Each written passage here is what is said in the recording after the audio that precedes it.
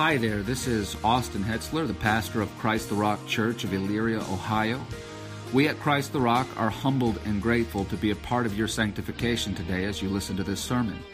But at the same time, we want to encourage you to be a member of a good local church and not to allow online sermons to replace the local church, and to benefit from the life of that church and to give your spiritual gifts back to that church.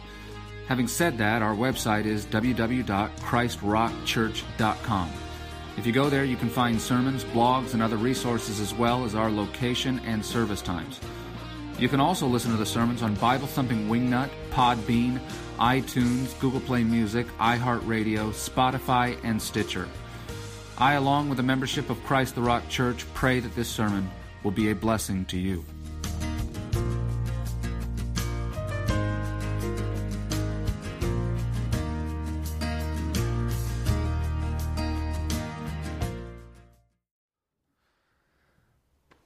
Heavenly Father, give us grace in this time as we open your word once more.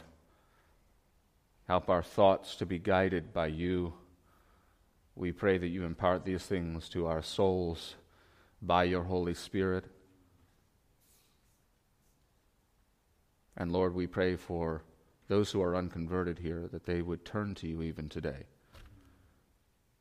That they would see in the perfection of your word their own lost state. That they would understand their desperation before you. That they would understand that apart from Christ there is no hope for them. But in Christ we receive all the riches of heaven, in that, Father, you come to love us as even your own dear Son. I pray that you give me grace as I expound your word once more, and as I make application from Acts 12 yet again. And I pray these things in your Son's name. Amen. Oh, as promised last week, we're going to spend the entirety of our time in this sermon applying the text that we exegeted last week, and so we will begin again in this time by refocusing ourselves on the text, by rereading it. So look to Acts chapter 12, starting in verse 1. We're going to read all the way through the chapter, and then we are going to, from there, enumerate additional application into points. Acts chapter 12. About that time, Herod the king laid hands on some who belonged to the church in order to mistreat them, and he had James, the brother of John, put to death with a sword. When he saw that it pleased the Jews, he proceeded to arrest Peter also. Now it was during the days of unleavened bread. When he had seized him, he put him into prison, delivering him to 4 squads of soldiers to guard him, intending after the Passover to bring him out before the people. So Peter was kept in prison, but prayer for him was being made fervently by the church to God. On the very night when Herod was about to bring him forward, Peter was sleeping between 2 soldiers, bound with 2 chains, and guards in front of the door were watching over the prison. And behold, an angel of the Lord suddenly appeared, and a light shone in the cell, and he struck Peter's side and woke him up, saying, "Get up quickly." And his chains fell off his hands, and the angel said to him, "Gird yourself and put on your sandals." And he did so, and he said to him, "Wrap your cloak around you and follow me." And he went out and continued to follow, and he did not know that what was being done by the angel was real, but thought he was seeing a vision. And when they had passed the first and second guard, they came to the iron gate that leads into the city, which opened for them by itself. And they went out and went along one street, and immediately the angel departed from him. When Peter came to himself, he said, "Now I know for sure that the Lord has sent forth his angel and rescued me from the hand of Herod and from all that the Jewish people were expecting." And when he realized this, he went to the house of Mary, the mother of John, who was also called Mark, where many were gathered together and were praying. When he knocked at the door of the gate, a servant girl named Rhoda came to answer. When she recognized Peter's voice, because of her joy, she did not open the gate, but ran in and announced that Peter was standing in front of the gate. And they said to her, "You're out of your mind." But she kept insisting that it was so, and they kept saying, "It is his angel." But Peter continued knocking. And when they had opened the door, they saw him and were amazed, but motioning to them with his hand to be silent, he described to them how the Lord had led him out of the prison. And he said, "Report these things to James and the brethren." Then he left and went to another place. Now when day came, there was no small disturbance among the soldiers as to what could have become of Peter. When Herod had searched for him and had not found him, he examined the guards and ordered that they be led away to execution.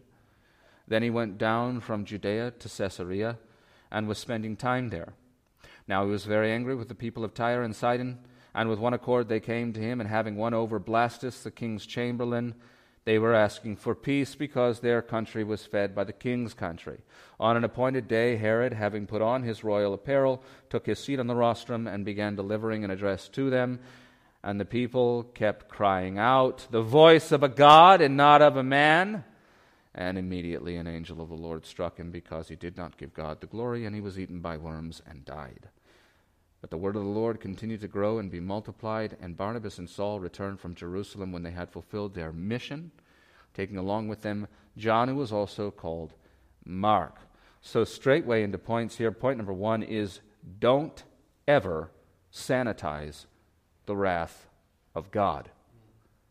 Don't ever sanitize the wrath of God, either as it is expressed temporally or in terms of eternity.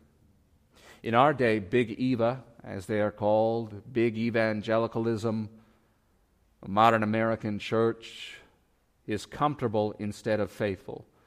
They are nice instead of kind, and so they trip all over themselves to round off the sharp edges of God's wrath and His judgment. These define themselves as attractional churches. That is their buzz term. They are here to give you, the consumer, what you want, and that is why they look so unlike the church in Acts. And so attractional ought to be considered a pejorative in the way that they use it, but they mean it as a compliment, actually, unto themselves and those like them. This they see as a good thing, a virtue. Let me ask you, how is this for attractional? And we'll go back first to Acts 1:16 through 19. "Brethren," says Peter, "the scripture had to be fulfilled, which the Holy Spirit foretold by the mouth of David concerning Judas, who became a guide to those who arrested Jesus. For he was counted among us and received his share in this ministry." And here is Luke's parenthesis, describing in graphic detail what actually occurred. "Now this man acquired a field with the price of his wickedness, and falling headlong, he burst open in the middle, and all his intestines gushed out. And it became known to all who were living in Jerusalem, so that in their own language that field was called Hekeldama," that is, field of blood. Or how's this for attractional? Acts 12:22 through 23, which is, of course, right square in our current text. "The people kept crying out, 'The voice of a God,' and immediately an angel of the Lord struck Herod, because he did not give God the glory, and he was eaten by worms and died."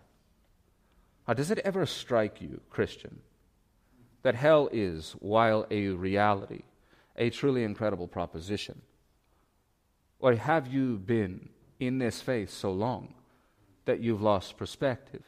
You hear about it all the time, and so, well, of course, yeah, God sends people into an eternal darkness where the worm never dies. And there's weeping and gnashing of teeth, and agony is all that they ever know. And this stretches on forever. Conscious eternal torment, sure. We all know this, we all understand this.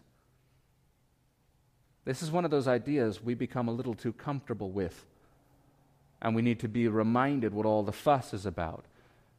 And if this is true for you, just go and represent the biblical doctrine of hell to somebody outside of the faith and see how they respond to it.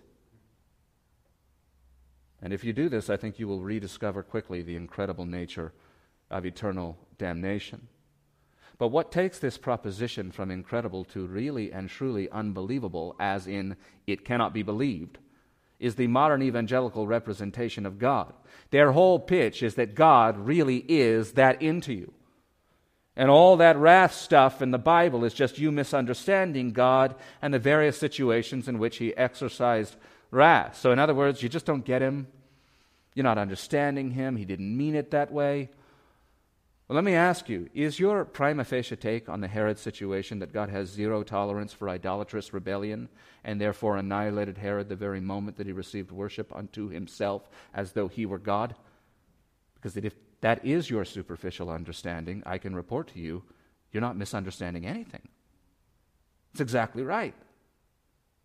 You see, if we simply represent God as Luke has represented him and as the prophets did before him and the apostles and, of course, Jesus, then hell will still be incredible, but it will not be unbelievable because it will be in keeping with God's character and actions more broadly.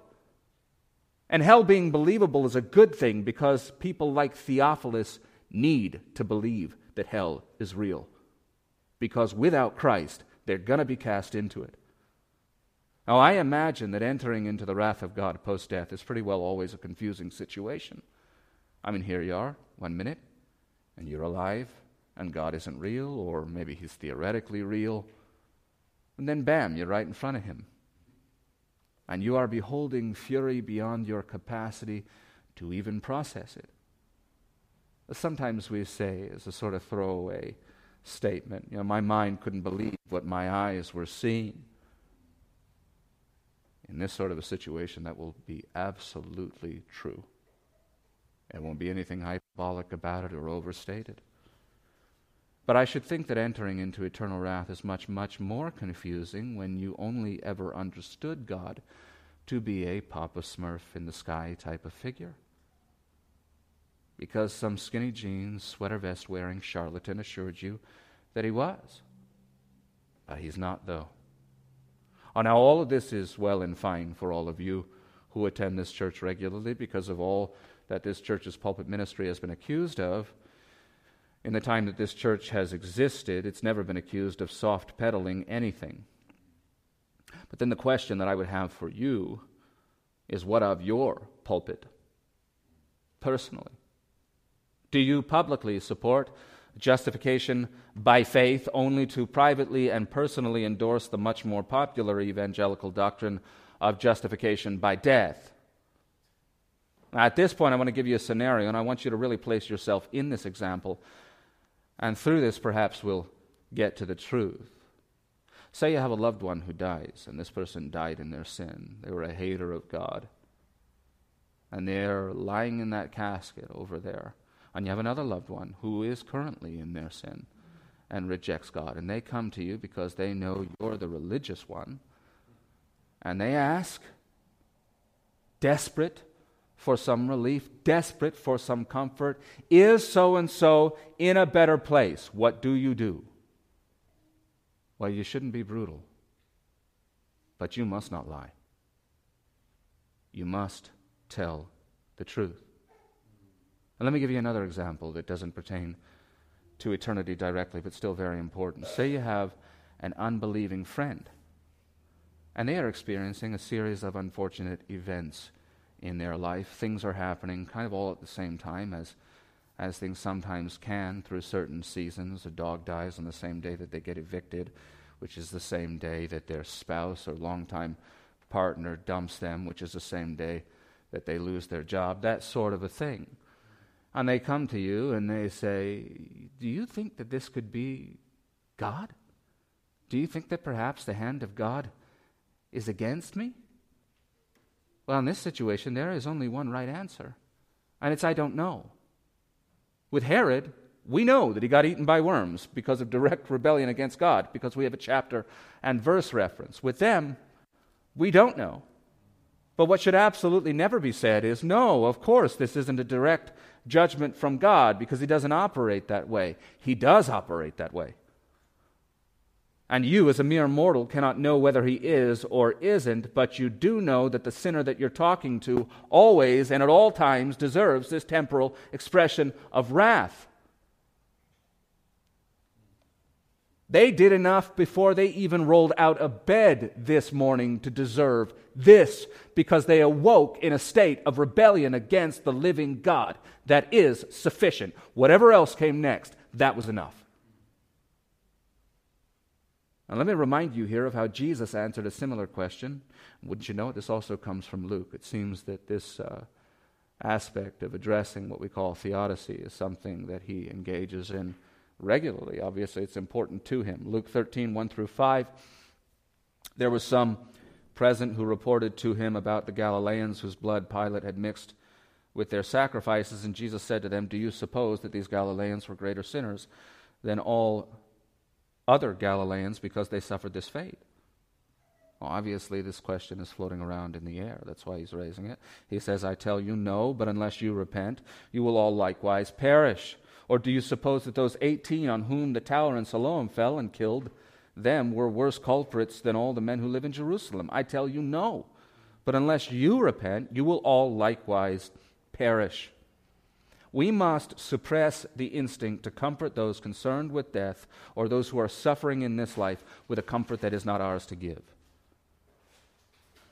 It is not for us to offer comfort ultimately, but to direct those in need of comfort to He who can truly comfort their souls.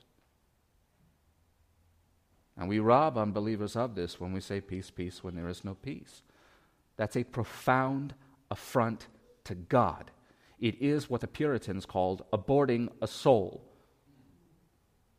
Here they are at this moment, this fork in the road that is provoked by the observation of something that is the wrath of God or appears to be the wrath of God, and then you come in and you say, no, it's okay, it's not okay.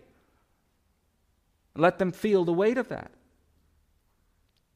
The percentage of genuine believers who became so because of genuine terror at the thought of receiving eternal judgment is exceedingly high.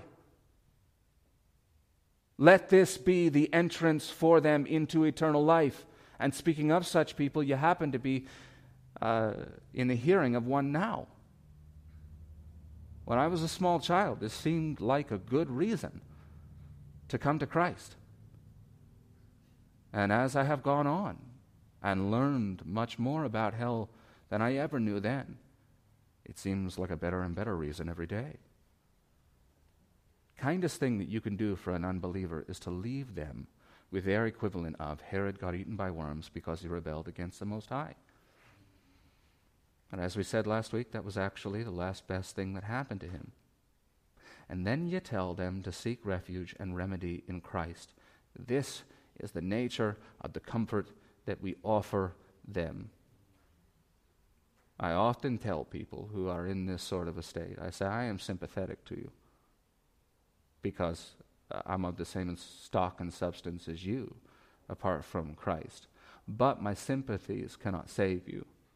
I, however, do have a sympathetic high priest, and his sympathies do save. His name is Jesus. And it's him you need to seek sympathy from. But also understand that when we refuse to acknowledge the wrath of God, we rob God of his glory by denying or diminishing his victory over his enemies.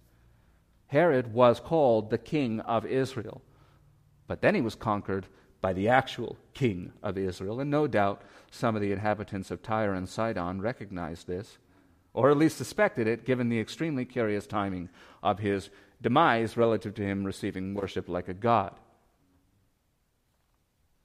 But the point is that we as God's people celebrate God's victories over his enemies.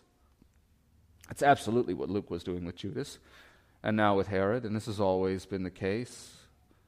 Let me give you one of the more toned-down examples of this from the Psalms. Psalm 44, 4 through 8. You are my king, O God, command victories for Jacob. Through you we will push back our adversaries. Through your name we will trample down those who rise up against us. We will trample them down through your name. Are you speaking metaphorically? No, he's speaking literally. For I will not trust in my bow, nor will my sword save me in the context of war, but you have saved us from our adversaries, and you have put to shame those who hate us. In God we have boasted all day long, and we will give thanks to your name forever. And then comes that oft-occurring call for pause and rumination. Salah. Think on this. Consider this. Meditate on the reality that God comes as an avenger on behalf of his people and destroys those who meant to destroy them. When God publicly destroys one of his enemies, we as his people are never to apologize for it. We are never to excuse it away. We are never to say that it wasn't really him, because he is like only sovereign over the good stuff. Or as though the good shepherd has only a staff but no rod. He has a staff to pull his sheep back, and he has the rod with which to violently beat those who are trying to eat them. He has both. He uses both. And when he uses his rod against the people who've been eating his sheep, we celebrate because we're not getting eaten. This, of course, makes many Christians uncomfortable. And part of this is the effeminate age in which we live, to which I alluded in the beginning with the attractional church. But another part of it is a very legitimate concern that we cannot balance celebrating the destruction of God's enemies with, but by the grace of God, there go I. So first let me say that we must always remember when we observe the destruction of sinners that we ought to be right next to them as they take their place in hell. It's a dangerous thing to forget the place of grace. Very dangerous. If you start to think that in substance you are better than them, apart from the work of Jesus, wow. Repentance is needed urgently for you. But the fact that balance is challenging in this area doesn't mean that you just get to forsake this aspect of God's character. God is preeminently holy, and that's why he judges sinners. And without the judgment of sinners being rightly attributed to him, his holiness is obscured. And this we cannot allow to happen. And this, of course, is the message of Romans 9. Both grace and wrath are only understood by us as we observe the contrast between the two. So let's put this into a context that we can understand. RBG, when she died, I remember this conversation online between factions of Christians that formed. And there were those who rightly said, God has judged one of his great enemies, and she is in eternal torment on account of her unrighteous adjudications and the blood of untold children that is on her hands. But then there were the other Christians that said, or ostensibly Christian, we shouldn't say that. We shouldn't say that God has judged her because we're sinners too. Yes, we're sinners too, but God destroyed his enemy, and God must be honored for that. But by the grace of God, there go I is true and essential.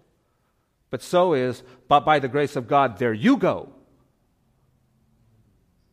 And that was again Christ's message in light of the tower's collapse. And let me say as one final note on this, that we are where we are as a society because nobody actually believes that God will judge. That's how we got here. And again, they don't believe it in part because these attractional churches won't preach it. And attractional church members don't want to hear it. And so the world never hears it. They must hear it from us. Point number 2. If corporate prayer isn't a priority to you, then neither is Christ. If corporate prayer isn't a priority to you, then neither is Christ. Verse 5 again, so Peter was kept in the prison, but prayer for him was being made fervently by the church to God. I'll remind you again of the use of fervently. The Greek word translated as such is ektenes. It is, outside of the New Testament, a medical term. It referred to the straining of a muscle to its absolute limits. So this then is prayer that is strained to its absolute limits. This is pounding on heaven's gate and not leaving until you have an answer.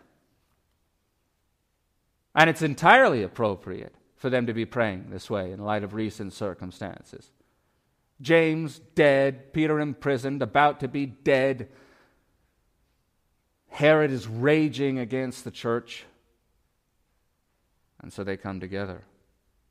Now, I made an extreme statement as I enumerated point number 2. I said, if corporate prayer isn't a priority to you, then neither is Christ. This is a severe statement.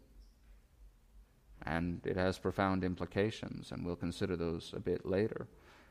However, as extreme as it is, I do also maintain that it's true. But how am I getting to this conclusion? Well, I'm getting there from a number of different angles. But first, love for Christ always manifests in love for Christ's sheep. 1 John 2, 9 through 10. The one who says he is in the light and yet hates his brother is in the darkness until now. The one who loves his brother abides in the light, and there is no cause for stumbling in him. And of course, we surely borne witness to this love in the testimonies of the saints in Acts in many tangible ways, one of the greatest of which most recently was the church in Antioch providing for the material needs of the church in Jerusalem because of the famine. This is very real for them, all of this. And there are many more ways beyond that. Now let me remind you of what I have made known to you many times up until now, and that is that Acts is the practical outworking of the doctrines taught by Christ in the Gospels and expounded upon by his apostles in the epistles. You receive in those books explicit teaching, and then you observe in this book how those explicit teachings are lived out, how they are obeyed in practical terms. Now, why do I remind you of this? Because they love each other by praying with and for one another. Here is an overview of this study from the book of Acts. In Acts 1, they, emphasis upon the collective, pray for power to preach the gospel and the appointment of another apostle. And this carries into Acts chapter 2. At the end of Acts chapter 2, they, being now converted, were continually devoting themselves to corporate prayer. And by the way, if this were the only mention of their attitude to corporate prayer and their devotion to it, that would be enough, because it is described as continual by Luke. You know already then that meeting together in the flesh to pray on a regular basis is definitional of the Christian faith as it is lived in community, and by the way, it is only lived in community. We aren't any of us isolationists. In Acts 4, they pray for boldness to face persecution, and here in Acts 12, they pray for the deliverance of Peter. In Acts 13, we'll begin with a corporate prayer for wisdom in ministry. In Acts 16, they collectively will pray for new churches that are being founded. In Acts 21, their prayer is for unity. But let's consider the epistles for a moment, which are being written even as the events of Acts are being lived out. We'll just pull a couple examples here. We could do much more, but this I think will suffice. James 5:16, therefore confess your sins to one another and pray for one another that you may be healed, in the context of the church gathered. 2 Corinthians 1:11, Paul says, you, the church, also must help us by prayer, so that many will give thanks on our behalf for the blessing granted us through the prayers of many, again, as they are gathered. And of course, beyond this, I could show you countless examples of corporate prayer in the Old Testament. The book of Nehemiah comes to mind first for me. There are several, and many others, though, as well. I might also point out that their practice of prayer bled into Christianity, as Peter in Acts 3 was still going to the temple at one of the regular hours of prayer. But perhaps I ought to give you a glimpse into the world beyond this one. Revelation 8, 1 through 5. When the Lamb broke the seventh seal, there was silence in heaven for about half an hour, and I saw the seven angels who stand before God. The seven trumpets were given to them. Another angel came and stood at the altar holding a golden censer, and much incense was given to him, so that he might add it to the prayers of all the saints on the golden altar which was before the throne. And the smoke of the incense with the prayers of the saints went up before God out of the angel's hands. Then the angel took the censer and filled it with the fire of the altar and threw it to the earth, and there followed peals of thunder and sounds and flashes of lightning and an earthquake. But as Calvinists, you believe that prayer isn't effective because God is sovereign. No, I believe that prayer is only effective because God is sovereign. God has His purposes and His decrees from eternity past, and they shall all come to pass. But what cannot be denied is that in the present and immediate future and beyond, prayer is one of the most potent means of Him bringing His decrees to pass. This is rudimentary. It's fundamental to an understanding of the doctrines of grace. The God who establishes the ends also establishes the means. This is one of the primary means. And I have articulated it as follows in the past. I have explained it as condensation from the ocean being collected into the clouds, and then the winds moving that cloud over to a spot on dry land and then God making it rain. It works this way with prayer. God collects the prayers of his people, and then he uses those to enact his will in creation and salvation, which is not to say that he is bound by us. It is rather just to acknowledge that in this way he uses us. And this is also fundamental to authentic spiritual life. You ever watched an infant spurred to speak, or something approximating speech by another infant when they're in the room together? And you would think that they were having a conversation with each other if you did not know that they don't actually have the capacity to speak intelligible words. Right? Who taught the infant to do that? To respond to the influence of another's voice and to seek to add their voice to this attempted conversation? God did. And who taught the saints in Acts 12 to gather their voices together to intercede in love for their brother? The Holy Spirit of God did. There are things one must be taught about the Christian life and must be stressed and stressed again and stressed again. This is as intuitive as it gets. In Acts 1, God gathered the saints to pray in order to gather more saints through conversion, and in Acts 12, he gathers them to save Peter through their prayers. For them to not gather to intercede for Peter would quite simply have been Antichrist. Antichrist. Christians love each other, and love can do no other than to pray for one another. Leave Peter unprayed for? Among Spirit-indwelt believers, unthinkable and impossible. Situation with Peter was far too dire for righteous men and women to not come together to offer their fervent prayers that avail much to the benefit of this man. But now let's speak of our circumstances. Are we fearful of the death of a saint that has been imprisoned? We're going to get there, but not at the present moment, no. No, we're concerned with an end much worse than that. If I may be transparent, and if I may also use you, I pray your pardon for doing what I'm about to do. I am not convinced of the salvation of my children. They have all confessed to it. I am not convinced of it. And so I bear that burden on my soul, and I pray for them often. You have adult children who are unconverted, and grandchildren. Same is true of you. You have siblings who are unconverted. You as well. You too. You have children and grandchildren that are unconverted. You as well. You as well. You as well. You. All of us.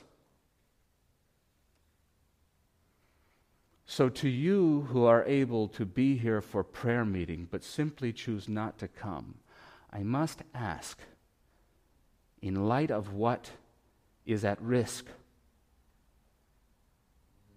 in light of the love that you know all of us have for the lost in our own families, in our own immediate context, are you a Christian? If you are able to forsake that fundamental need in others who are in fellowship with you, if that means little enough to you that you can't even show up when you can, when you're able, are you a believer at all? Do you have the love of God in you? And if the answer is yes, is it an uncertain yes, or is it a certain yes? Because if it's a certain yes, I would ask you another question, which is, why are you so certain?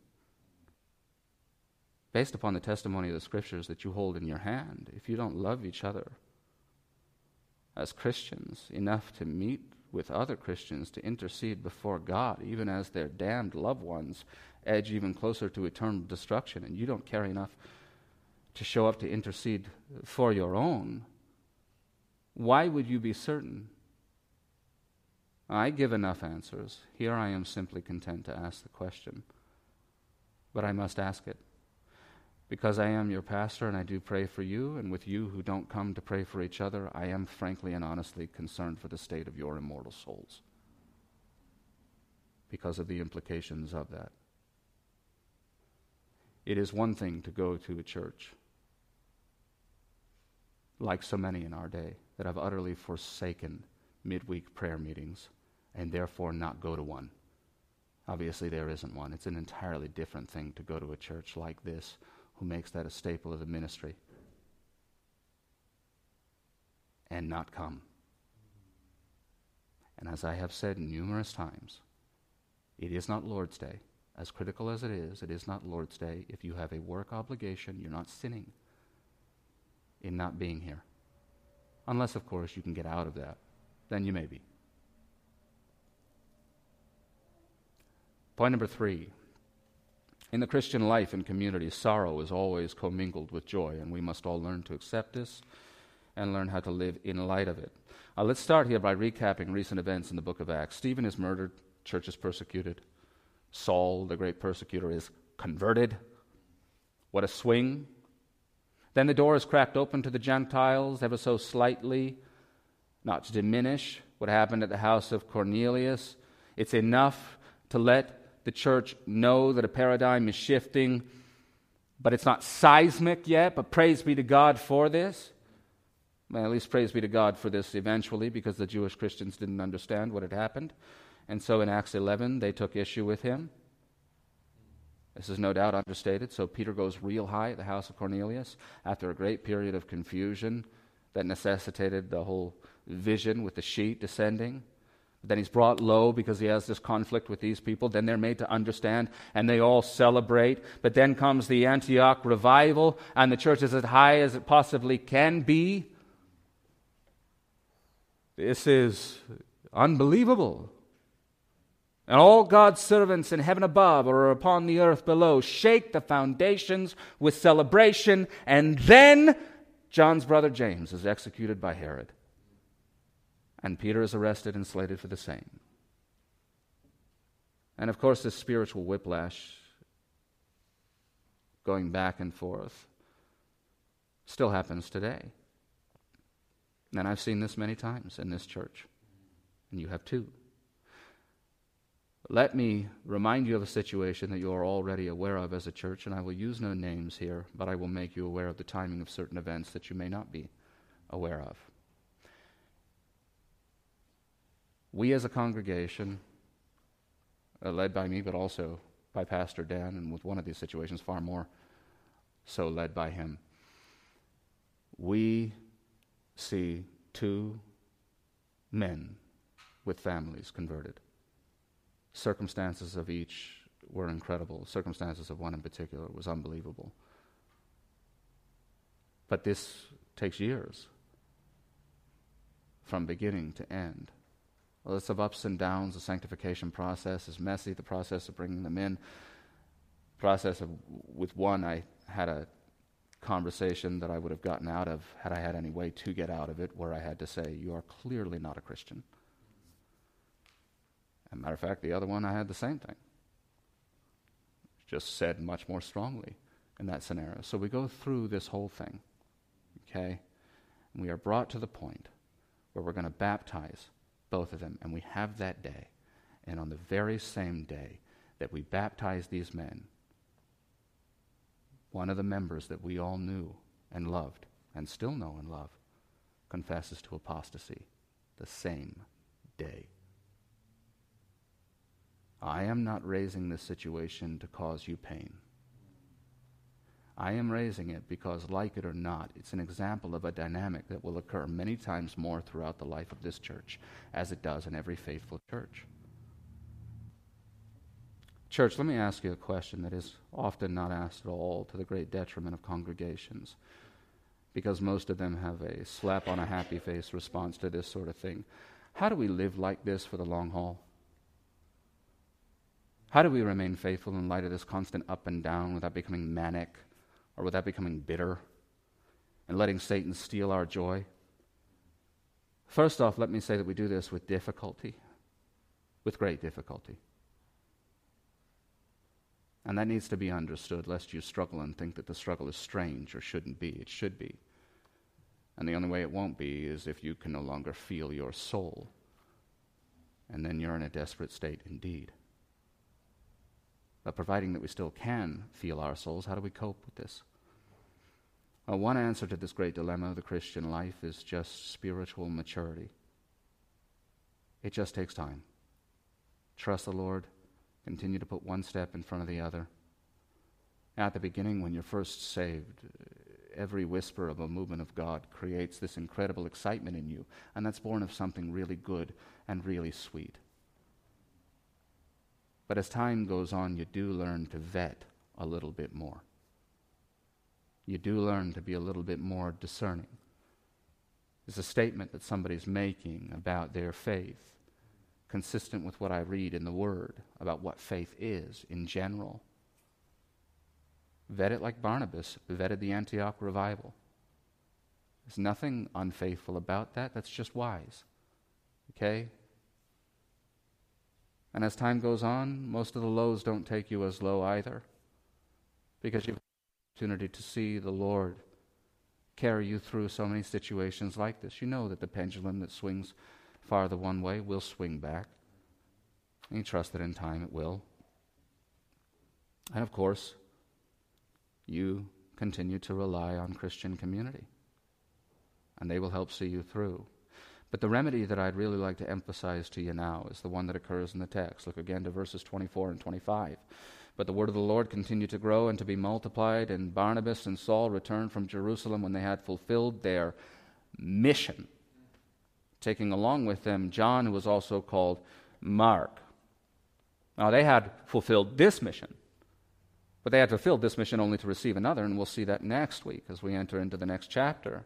Now they, of course, were apostles, big A, but we are all apostles, little a, or sent ones, in a different capacity than they. We are, therefore, all on mission all the time as Christians. And understanding this is what prevents spiritual mania and whiplash. It's a bit like the way that depression affects far more single people than it does people who are married and have children, and to far greater extent. Now, when we were experiencing extreme hardships in business, I ground the enamel off my teeth. And I've said this before, I created fissures in my teeth. When I went to the dentist, he commented on it. She'd wake me up in the middle of the night because I was grinding my teeth so loudly I had waken her up. It induced vomit at times. I had such anxiety. If I could have just sunk into my bed and stayed there, I would have. Why couldn't I? It wasn't because of some inherent virtue in me. It's because I had little babies and a wife. And so it didn't matter how I felt. I had to get up. I had to do something. Christian life is very much that way. James was beloved, but God had many other spiritual children, as he still does, and they all need care. And Jesus still had many sheep, not of that fold, who needed to hear that clarion gospel call of the Good Shepherd through his saints. Let me ask you, outside of a religious context, in what other context is that word mission typically used? And the one that it was original to. What's that? Yes, sir. The military. In the context of war and soldiers. And in that setting, is this dynamic of the highest highs married with the lowest lows not common as well? Of course it is. You have an objective. You have to storm a certain place. You have to take over a certain territory.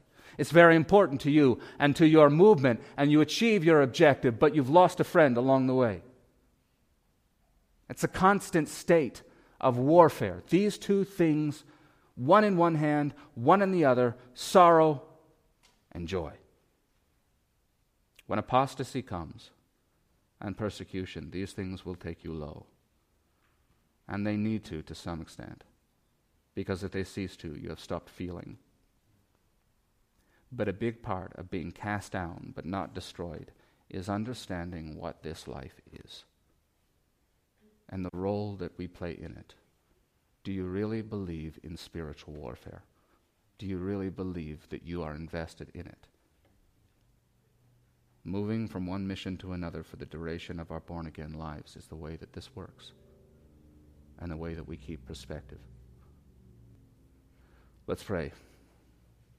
Heavenly Father, we thank you for your word. We thank you for your grace which sustains us. We could never do this without you, Lord. We thank you that these burdens are ultimately not ours to bear in the truest sense. We thank you that we may transfer them to the broad shoulders of our Lord Jesus, where they rightly belong.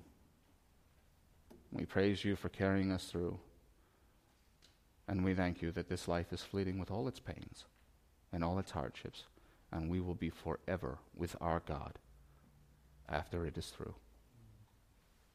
And that will be shortly. We praise you and we thank you for all these things in Jesus' name. Amen.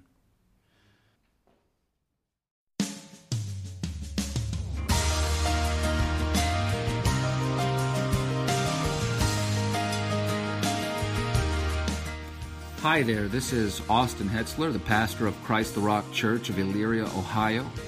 We at Christ the Rock are humbled and grateful to be a part of your sanctification today as you listen to this sermon. But at the same time, we want to encourage you to be a member of a good local church and not to allow online sermons to replace the local church, and to benefit from the life of that church and to give your spiritual gifts back to that church. Having said that, our website is www.christrockchurch.com. If you go there, you can find sermons, blogs, and other resources, as well as our location and service times. You can also listen to the sermons on Bible Thumping Wingnut, Podbean, iTunes, Google Play Music, iHeartRadio, Spotify, and Stitcher. I, along with the membership of Christ the Rock Church, pray that this sermon will be a blessing to you.